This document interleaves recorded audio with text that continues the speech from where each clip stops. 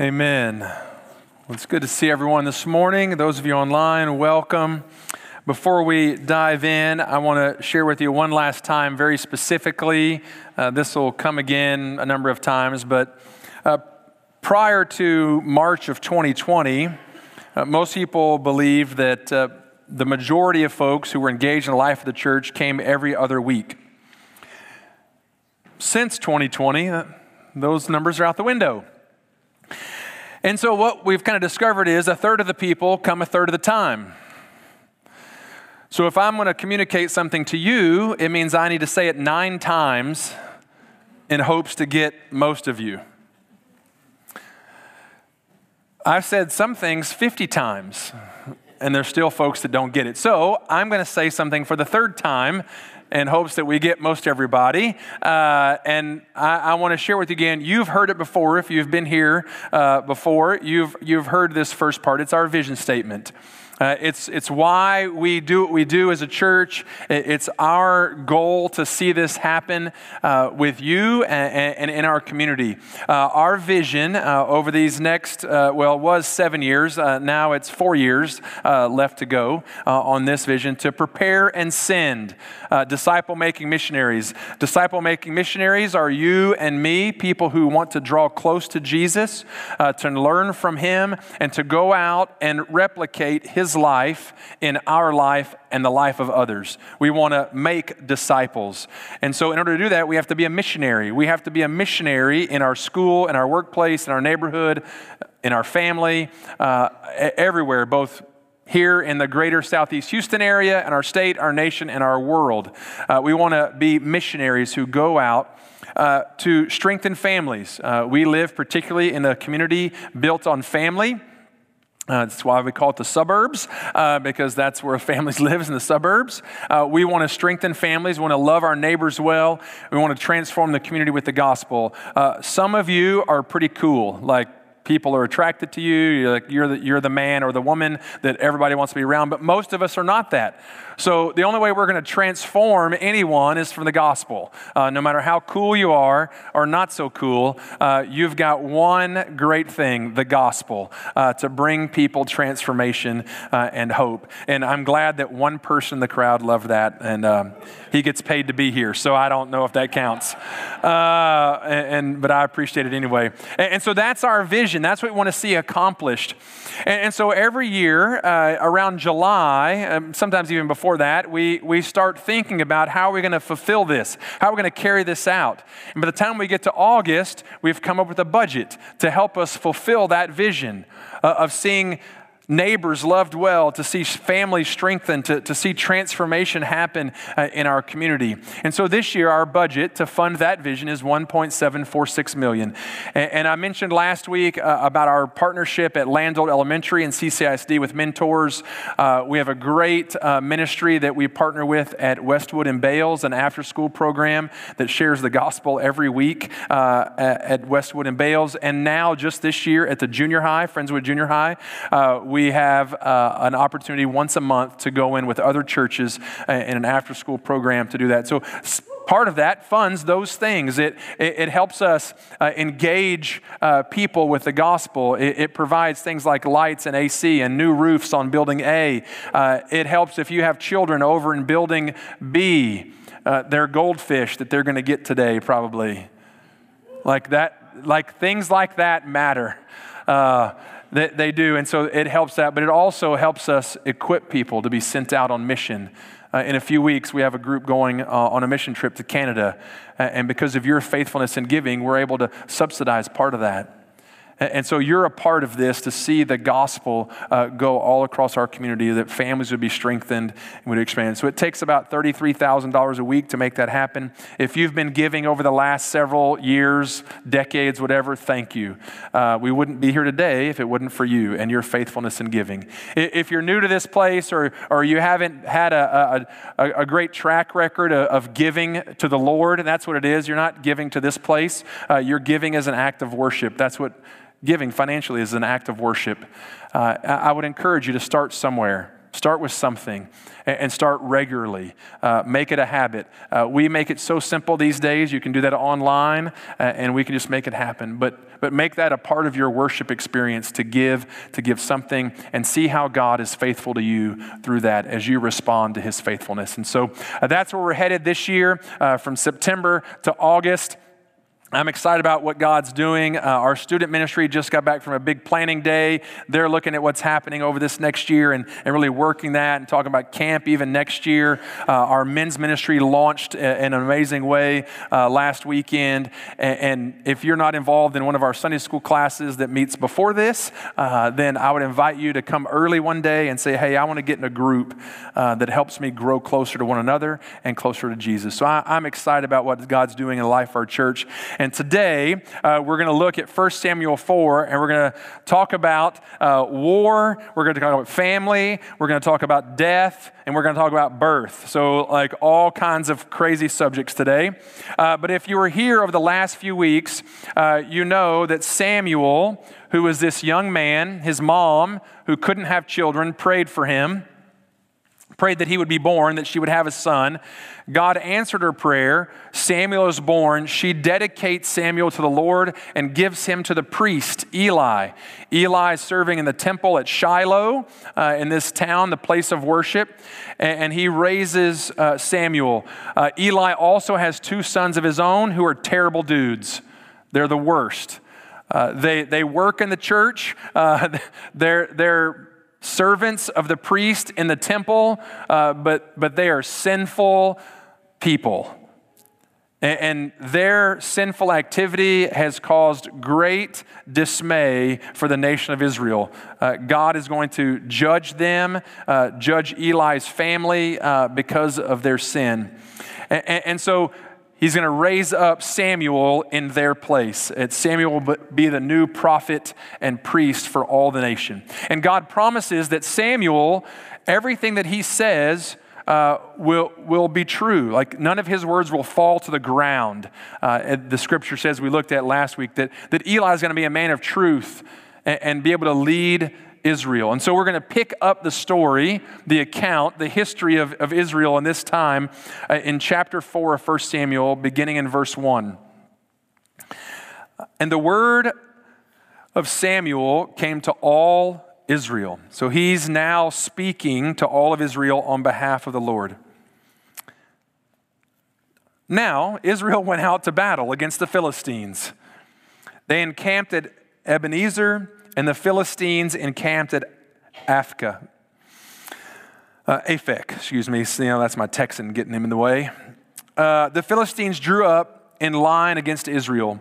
And when the battle spread, Israel was defeated by the Philistines, who killed about 4,000 men on the field of battle. And when the troops came to the camp, the elders of Israel said, "Why has the Lord defeated us today before the Philistines? Let us bring the ark of the covenant of the Lord here from Shiloh, that it may come among us and save us from the power of our enemies." So the people sent to Shiloh and brought from there the ark of the covenant of the Lord of hosts, who is enthroned on the cherubim. And the two sons of Eli, Hophni and Phinehas, were there with the ark of the covenant of God. I'm going to stop right there for a minute. So Samuel is speaking to the nation of Israel, and they make this great decision to go into battle with the Philistines.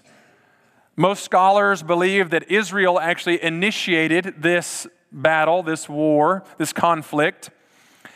And this battle, the Philistines are the arch enemy of the Israelites. It makes like A&M Texas, Army, Navy, Florida State, those rivalries look like child's play. This is like an eternal war against these two nations. They don't like each other. They're enemies. The Philistines are enemies of God. If you remember Samson, right, he's the one that slayed all these guys. Like they hate the Philistines. And so they've gone to battle with the Philistines, and they lose. They lose 4,000 men. 4,000 of their soldiers die. They all go back to their camp, at Ebenezer, and they're licking their wounds, they're caring for the dead, and they're like, what in the world happened?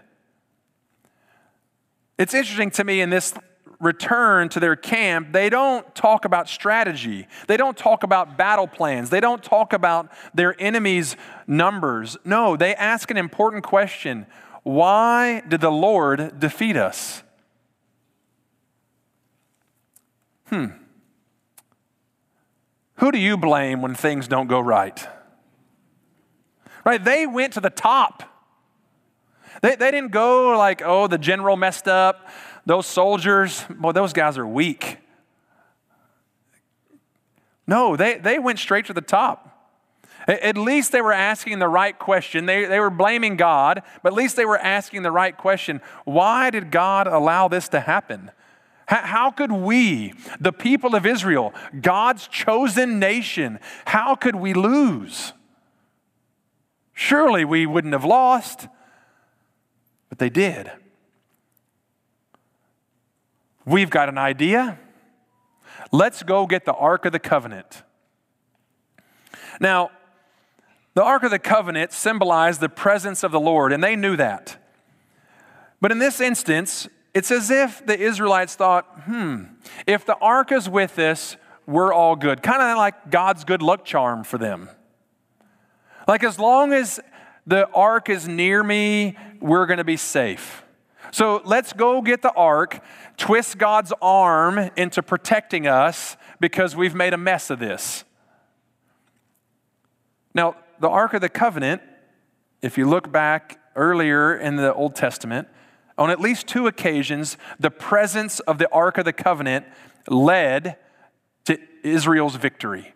So there was some history there that they could lean on and say, oh, you remember these 2 times when we brought the Ark of the Covenant? We won. We had God on our side, and we couldn't be defeated. And so here they are again. Well, let's just, same song, 3rd verse. Let's bring God in, twist his arm to helping us because we want to defeat our arch nemesis, the Philistines. The only problem with that mentality is they forgot one simple thing. And it's actually mentioned in the scripture, but most of us would just sort of fly right by it. It's the very last phrase of chapter 4. And the 2 sons of Eli, Hophni and Phinehas, were there with the Ark of the Covenant. If you remember from last week, if you were here, if you weren't here, Hophni and Phinehas, as I said just a few minutes ago, are terrible dudes. They're the worst. Like they are bad. They're so bad that they're like they steal people's food. They participate in sexual immorality with people who are designed to serve the Lord. They are terrible people. And here they are in the presence of God. And everyone just sort of writes it off like no big deal. These men of sin connected to the Ark of the Covenant. Israel missed one very big, simple thing. They wanted God to change their circumstances. They didn't want God to look at their heart. And we're guilty of the same thing sometimes. We want God to change our circumstances, but we don't want him to examine our heart. And the nation of Israel was in a spot where they were not in tune with God. They had made a mockery of worship. They had gone out on their own. The word of Samuel had come to all, and it's as if that didn't even matter. They just went and did their own thing. And then they wanted to use God as a good luck charm to try to get them out of jail for free. They missed it.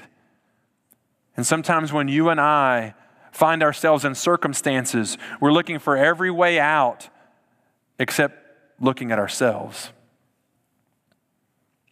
Israel missed it. Hophni and Phinehas, they had missed it long ago.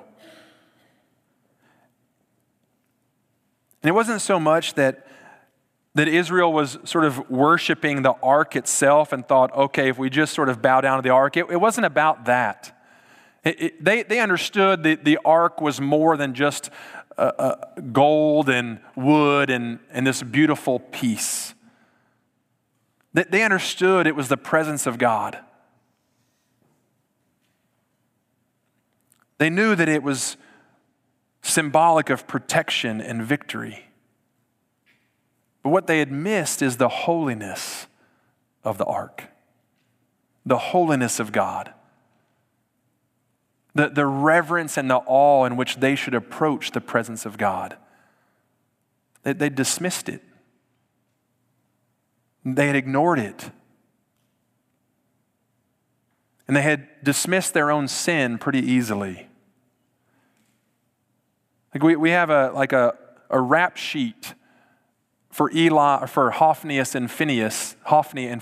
We have a rap sheet of their sin, and here they are just hanging out. No consequence, no nothing. And so it's a reminder to me that when I easily dismiss the sin of my own sin, it's going to hinder my relationship with God. It's going to hinder my ability to carry out His plan for my life when I easily dismiss sin. Hey, have you ever had one of those moments when you said or did something and someone who is either far from God or has no idea what God is about, they correct you? Like they're more spiritual than you in that moment? It's happened to me a number of times where I've popped off about something, somebody did something and I popped off and I'm with a group of people and they're like, Pastor, tell us how you really think. Well, I know none of you have ever done that because you're perfect. But the amazing part of this story, and we're not going to read all the fine detail because it continues over into chapter 5, is the Philistines, this pagan nation, had more reverence, more respect, more awe for the Ark of the Covenant than the nation of Israel did. Like the people that the Ark is for cared less about the Ark than the enemy, the pagan. When it gets into camp, when they bring it from Shiloh and they get it into camp, everyone, all the army celebrates and they're excited. Well, the Philistines hear it and they get nervous. They're scared because they know the history. We're not good at history these days, but they were great at it. They remembered over 300 years before that ark had saved the people of Israel time and time and time again throughout Israel's history. They knew they were in trouble because that was the presence of their God, and for the Philistines, that was little g God. For us, it was big G God. They knew it. And so they gathered around and said, men, it's time to step up. These are the Philistines. It's time to step up. They've got their God on their side, and so we better come ready. We're going to bring it. And they did bring it. And they defeated the Israelites again for a second time. And 30,000 soldiers died. 30,000.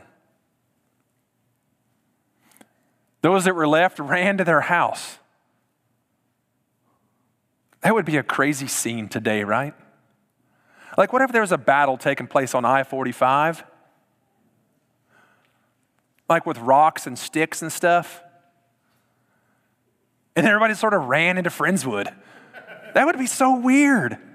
But that's what happened. Like that's the scene here. They're in the battlefield. They're getting destroyed. And so everyone runs. And it's a long way to their house. They run. And 30,000 men died. You add that to the 4,000 that died in the previous battle, 34,000 men. Do you know what that's equivalent to? We just sort of hear that number.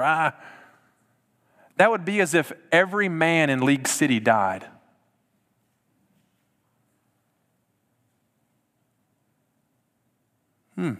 That's nothing to sneeze at, is it? That would be as if every junior high and up person in Friendswood died.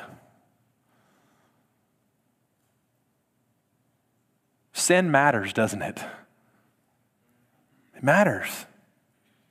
We go running headlong into life as if we've got God in our back pocket. And we miss it because we don't want God to examine our heart. We're too busy focused on our own agenda. And the Philistines defeated the nation of Israel. And they capture the ark.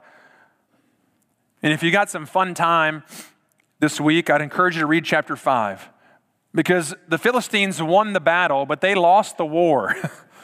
Because they got that ark, and everywhere they took it, plague and death followed them. And so they just passed it from city to city to city, and everywhere it went, people died and got sick and terrible. And so much so that they said, Israel, here you go, have it back.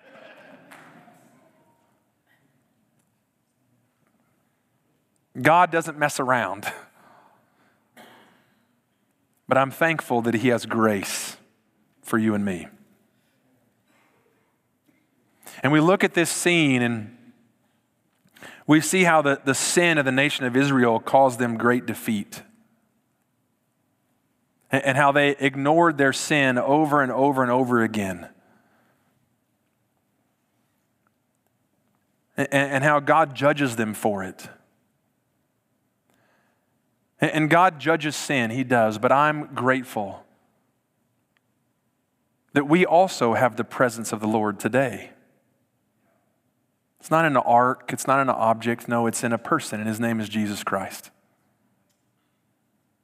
And I'm grateful that because of him, my sin is not counted against me.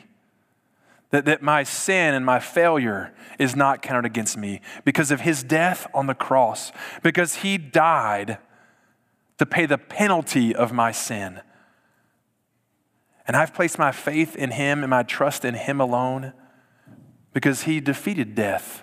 He defeated sin when he was raised on the third day. And so though I look at Israel and I think about their sin and I understand fully that God takes sin very seriously, so seriously that he sent his son to die for it. He gave up his own son to pay the penalty of sin so that you and I wouldn't have to pay the penalty. That's how much God loves us. That's how much he desires relationship with us. He wanted his people, the nation of Israel, to love him, to honor him, to worship him, to show reverence for him, and they dismissed him. No different than we do sometimes. But I'm grateful for the power of forgiveness through Jesus Christ. And so though the Philistines defeated them that day, so that because they experienced loss and consequence to their sin, God still wasn't through with them. I want us to pick up the story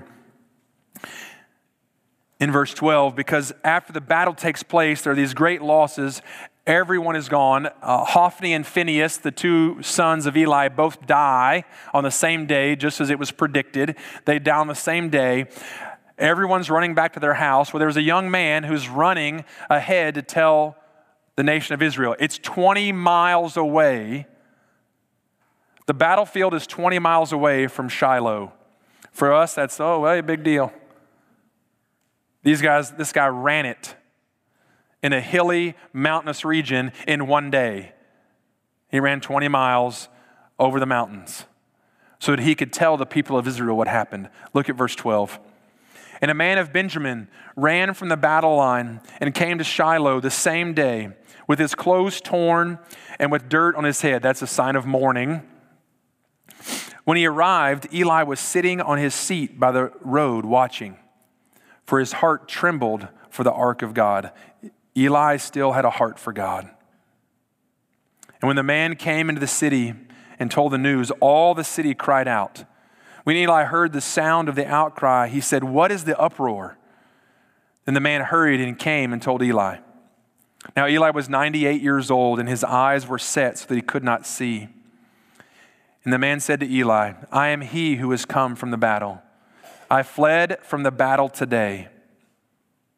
And he said, "How did it go, my son?" He who brought the news answered and said, "Israel has fled before the Philistines. There has also been a great defeat among the people. Your two sons also, Hophni and Phinehas, are dead, and the ark of God has been captured." As soon as he mentioned the ark of God, Eli fell over backward from his seat by the side of the gate, and his neck was broken, and he died. For the man was old and heavy. He had judged Israel 40 years. This is a sad story right here. Eli's eagerly waiting news from the battlefield because he knows the ark is there. And my only assumption is that he believed the ark was with the warriors, that they would win. But they didn't. And so this young man runs back 20 miles, gets to the city. Everyone is in an uproar. He finally gets to Eli, who is blind. He's a big guy, as it says there. He's heavy. He's a big guy, can't see. He has a conversation. And the messenger tells him 4 things that happened on the battlefield. And each of them increase in importance. 1, Israel fled. They scattered. They were defeated. The men of Israel were defeated in battle. Those are both pretty bad. But the third piece of news is terrible. Your 2 sons have both died on the same day. And then the fourth one, the ark of God has been captured. Now those first 2 things are terrible, bad news. That third one is the worst. I don't care if you're 98 or 38. If you have a child who dies, it's gut-wrenching. It's heartbreaking. There's no recovery. I think about our boys, and I get choked up even just talking about it. Like if our boys were to die, like that, no parent wants to experience that. No one wants to hear that news. And then the man says the ark of God has been captured. And so I don't know if that last piece of news was the straw that broke the camel's back. I don't know if it was a culmination of all 4 of those ideas, but it was too much for Eli to handle in his old age, and he falls over backwards and breaks his neck and he dies. And then there's one little line. Eli judged Israel 40 years. 40 years of ministry. But no one remembers Eli for 40 years of ministry. No one does. We remember Eli for 2 things, if you remember him at all. 1, he's the priest who Hannah gave Samuel to. Like, we remember him because of Hannah and Samuel, not because of him. And the other thing we remember him for is his 2 terrible sons. That's his legacy. He happened to be the priest when this great woman of faith came and brought her son. And his 2 sons were terrible leaders, full of sin. This is a good reminder for all of us that your family legacy is a lot more important than your professional legacy.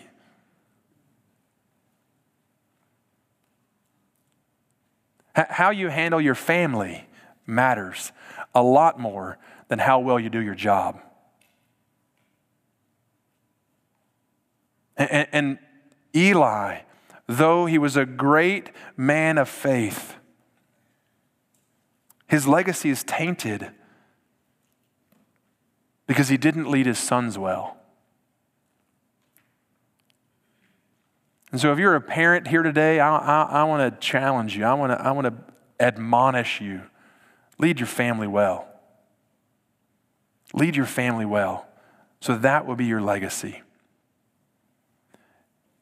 Because the tragedy for Eli's family doesn't end with his son's death and his death. Phinehas, one of the sons who was with the Ark of the Covenant out at the battlefield, his wife is pregnant. And this tragedy, this heartache of her husband dying, scholars believe sends her into premature labor. And so she is giving birth, and while she's giving birth, her own health is declining. So she's dying during childbirth. And in the midst of that, the nurses try to encourage her, try to boost her spirits and say, it's okay, you've born a son, so the lineage will continue. You've born a son. Well, that doesn't help her because she realizes in her dying breath that God is punishing the nation of Israel and her family specifically. Let's pick it up at the end of this chapter. In verse 21, the child is being born. It's a boy. And she, Phinehas' wife, names the child Ichabod. You got any friends named Ichabod? I pray not. I hope not. Phinehas is famous for two reasons, right? Around the World in 80 Days and Phineas and Ferb, right? The greatest cartoon ever. Right, and Phineas in the cartoon is maybe a little bit like this, like a troublemaker, a smart kid.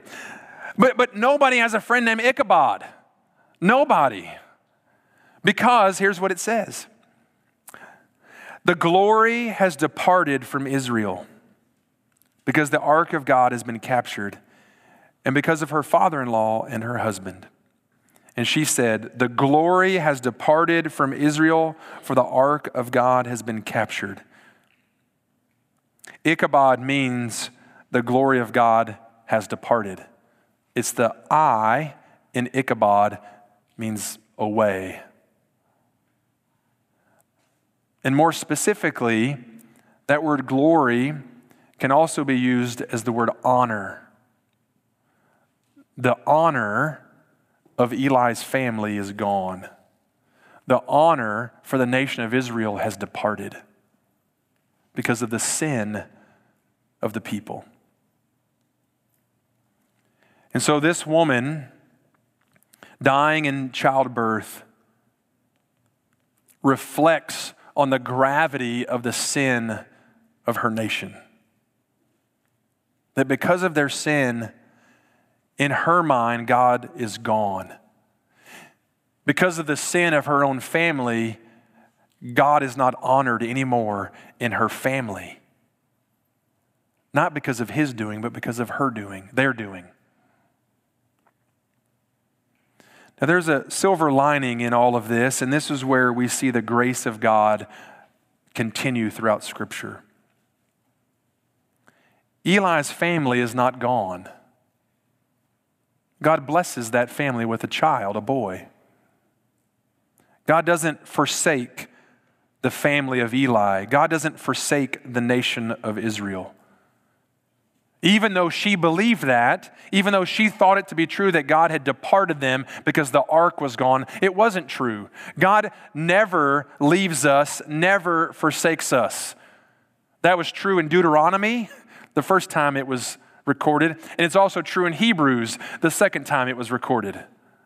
That God doesn't leave us or forsake us. And so though you may look at your own situation, your own circumstances, maybe your own doings in your life, and you say, man, I've made a mess of this. Surely God's departed me. No. God never leaves us or forsakes us. He's waiting. He's waiting. He's waiting for you to, by faith, respond to him. And say, Lord, I must come back. I need to return. Lord, may I honor you as you've honored me. I want to return. I want to come back. By faith, I want to put my trust in you and you alone because I have no hope otherwise. In this moment, Phinehas' wife had lost hope because as she saw the sin of her people and the sin in her own family. But God doesn't give up on you and me. He's always with us. The question is, are we paying attention to his presence? Are we sensitive to his presence? Because I look at this chapter 4 and I see the battle that happened. You know, there's war and fighting. There's family dynamic. There's death and mayhem. There's childbirth, which should be a glorious time, but it's still odd. There's this man whose life who we want to honor because he's given 40 years to serve the people of Israel and to serve the Lord, but there's just a twinge of like, if only. As I read this whole chapter, it sort of boils down to one simple thing, and this is it for us today. My prayer is that you and I would live to bring honor to the Lord and honor to your family. That you would live to bring honor to the Lord and honor to your family. In that order. Because the order matters. That I want to live in a way that brings honor to the person who died for me, Jesus Christ. The one who gave me life eternal, life abundant, a life free from sin. I want to bring honor to him. I want to worship him. I want to demonstrate him to others that I come in contact with. And I want to honor my family. Not just my biological family, my faith family too. That's the nation of Israel. It was their faith family. There was dishonor all throughout the family. I want to honor my biological family, but I want to honor my faith family as well. And so as you think about this week, that's the challenge of all this crazy story about going into battle and the Ark of the Covenant and Phinehas' wife giving birth, Eli dying. Like these are all the fun things I'd like to be there. Like he fell over backwards and hit how does that happen? This guy, this 20-mile guy, fast as lightning, great cardio, should be a lesson for all of us. Get out and start walking. Like there's tons of little things that, crazy, weird pastors think about in this. But the message is very simple. I want to live in a way that honors God, and I want to honor my family. Because those are the two most important things I have. The Lord and the people I love and the people who love me. And so let's honor him today by loving him with all of who we are and loving one another as we love ourselves. Let's pray together.